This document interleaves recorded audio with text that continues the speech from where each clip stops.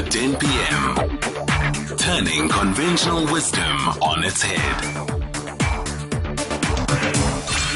Songezo Mapete on SAFM. Health on Monday. Good evening, everybody. Young people as healthcare providers. Miss Lerato Mthunzi, founding president of the Young Nurses Indaba trade union, is on the line. We're in conversation with them under the theme of young people as caregivers in hospitals, rehab centers, and old age homes. Our guest, Lerato, will be looking at the advocacy work that the Young Nurses Indaba trade union does. We will also get her views on, among other things, providing healthcare now versus back in the day. What things have changed, particularly in the provision of healthcare? Young people, evolving health challenges, the advent of technology and the safety question even, providing healthcare in times of a pandemic. Government, they've just announced the deployment of South African National Defence Force Hospital. Members of the military health services to a public hospital. What about those young people who are looking for such opportunities but are not getting them? And all things to do with unemployed graduates. Lerato, good evening. Thank you so much for your time. Good evening, Songezo. Good evening to also your listeners. First of all, many congratulations for founding what sounds like a very wonderful and well-oiled machine in the Young Nurses Indaba trade union. Tell us, please, a bit more about them. Young Nurses Indaba is a trade union that was founded in 2015, got registered as a trade union, just one of very militant and very radical trade union in health, because there's always been that void of finding that most of the trade unions that are organizing in health are just really in bed with the employer, and there is so much silencing of workers at the shop floor. And that's how YNITU was founded. In the 6 years and counting on the 5 years into the sixth now, what have been some of the major challenges, particularly, implicit in the name, for young nurses? And I'm asking this question because the nursing profession hasn't quite been given the kind of respect in recent times as perhaps in times before. There were nursing colleges which are now few and far between, which were many back in the day. We do know that some of the nurses who are around are accepting top dollar from the Middle East, the United Kingdom, as well as the United States for their services. And in this country, the public healthcare facilities in particular leave much to be desired for one to call a place of work. Nursing in its very nature, it's profession, many call it noble, and based mostly because if you look at where its roots come from, its historic backgrounds is entrenched in religion, and is also entrenched in too many indoctrination of colonialism. And as a result, because most of the practitioners of nursing are female and female of black descent, you find that it has really not evolved. It has remained really in the gutters and very much in the slavery era, to be very honest. Now, the reason why we wanted to dub this trade union young, it's really just not really about age, but to bring about a new way of looking at health, a vibrant way, a way that says, look, wait up, this is a profession that ensures that the workforce of this country continues to be healthy and the wheels of our economy continues to turn. We need to get more innovative and more vibrant young people who are in school to come into this profession and find it that it's an appealing profession. When I talk about a nurse to anyone, all of us, even listeners will attest to this. You're just thinking about a rude person, an uncaring person, a person that really doesn't want to do the job, but they just want to linger around and just go to tea time. And that is why we thought, let's find a vehicle, a vanguard that is going to focus on uniting and restoring the image of the nursing profession, not to its former glory, because I cannot recall a time when nursing was ever at its, glorious time. But it actually says this needs to be a profession that we need. I think COVID has proved that, and COVID has shown that without the frontline workers, particularly nurses, this country would really be on its knees. Let's talk about what you referred to earlier on, and that is the experience of the public in nursing centers or facilities where there are nurses. And I want to specifically refer to the public healthcare sector because I think this is where a lot of some of these challenges might lie. Referring specifically to an incident last year, beginning of last year or end of last year, where an elderly woman was tied to a bench at Steve Biko Academic Hospital by the nurses of that facility. How do we get to that point, and how do we ensure that point is not a point to which we ever get again? Look, that's a very interesting case, particularly because of the trade union. It's one of the cases that we really championed very much, trying to bring not just media, but also the community we serve into light. Look, it doesn't matter how you look at it. When you come into a hospital, whether you get bed service from the clerk, from the cleaner, from the ward attendant, you really don't care who the person is. They're in a hospital, therefore it is a nurse. And just to correct that whole story, most of whoever that tied the patient was security. But also, we can want to, blame healthcare workers, and I'm including nurses in this because the topic is really around nursing. But the reality of the matter is that we are sitting with a healthcare system that is in a mortuary, not even an ICU, that is in a mortuary. And the reason why we say this is because there is no staff. That person, when interviewed, says, I had to tie the woman because she was, not in her full senses and she was getting lost. Our worst fear is her missing. It's her getting raped, even in the premises of the hospital, because there's influx of people coming in and out. Does it justify it?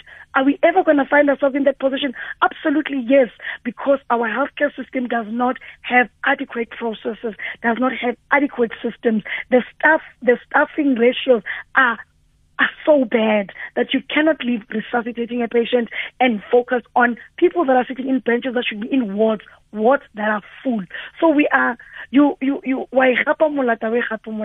it's really a dire situation where if you are a bystander and you're watching from the bench lines, you will be able to point fingers. It is really a difficult tussle that we are actually battling. I wonder what you think at home as we engage this conversation with Ms. Lerato Mthunzi, founding president of the Young Nurses Indaba Trade Union. She's on air for another 8 or so minutes. In fact, she's on air for another 14 minutes because we have an extended session now because one of the two, either the soapy or the storytelling, is out. No complaints on my end. More airtime, therefore more opportunity for us to engage. Please do then, on that account, Johannesburg, 714-2006. Lerato is representing the union that was founded in 2015.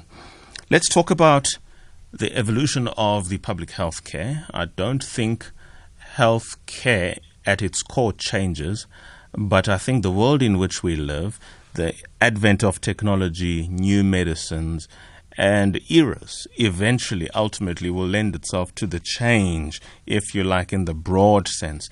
What are such of those changes that we are seeing in the broad sense, and how is the industry itself evolving to be able to either keep abreast at a minimum or try and be ahead of the curve?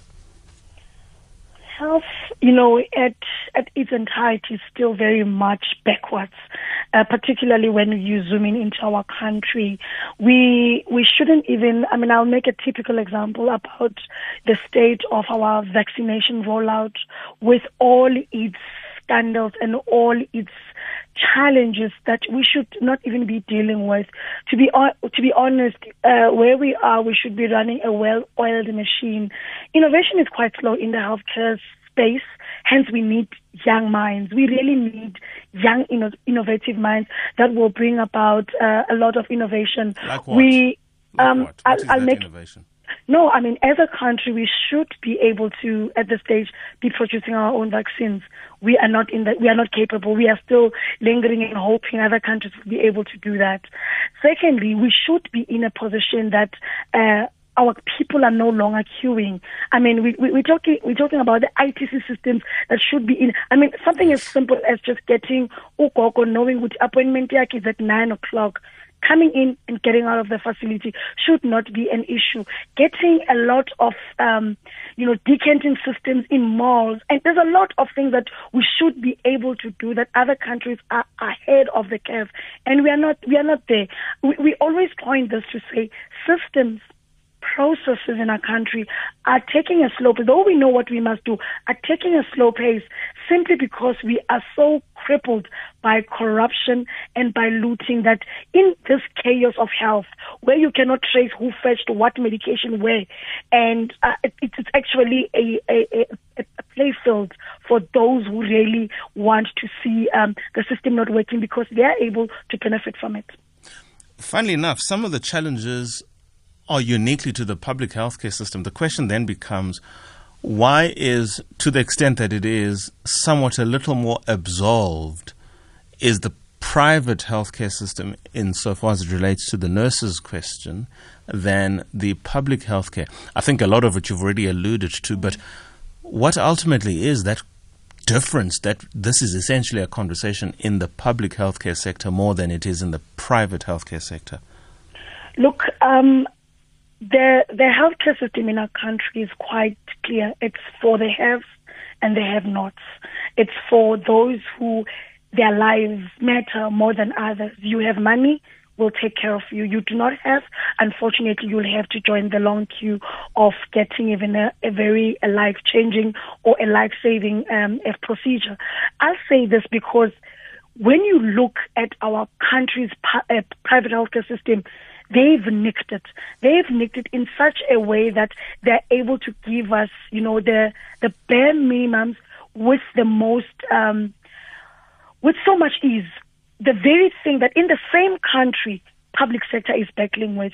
I'm not saying our private healthcare system is perfect. It's not, but at least they're able to cover the bare minimums that we need, infrastructure that is, staffing issues, the three major issues, infrastructure, material resources, as well as, human resource, not to that point. But ultimately, when you compare, it's chalk and cheese. You do not have money, you are subjected to almost not getting care. You've got a bit of money, we'll try, and we'll get you there. And it's just unfortunate. Hence, the conversation of NHI became such a fundamental thing to say, Ugogo was a Soweto, even the granny in Fenton should be able to be treated the same. And the reality is that we are not there. And unfortunately, our people, because they don't have, they're subjected to really mediocre, if not even substandard healthcare system.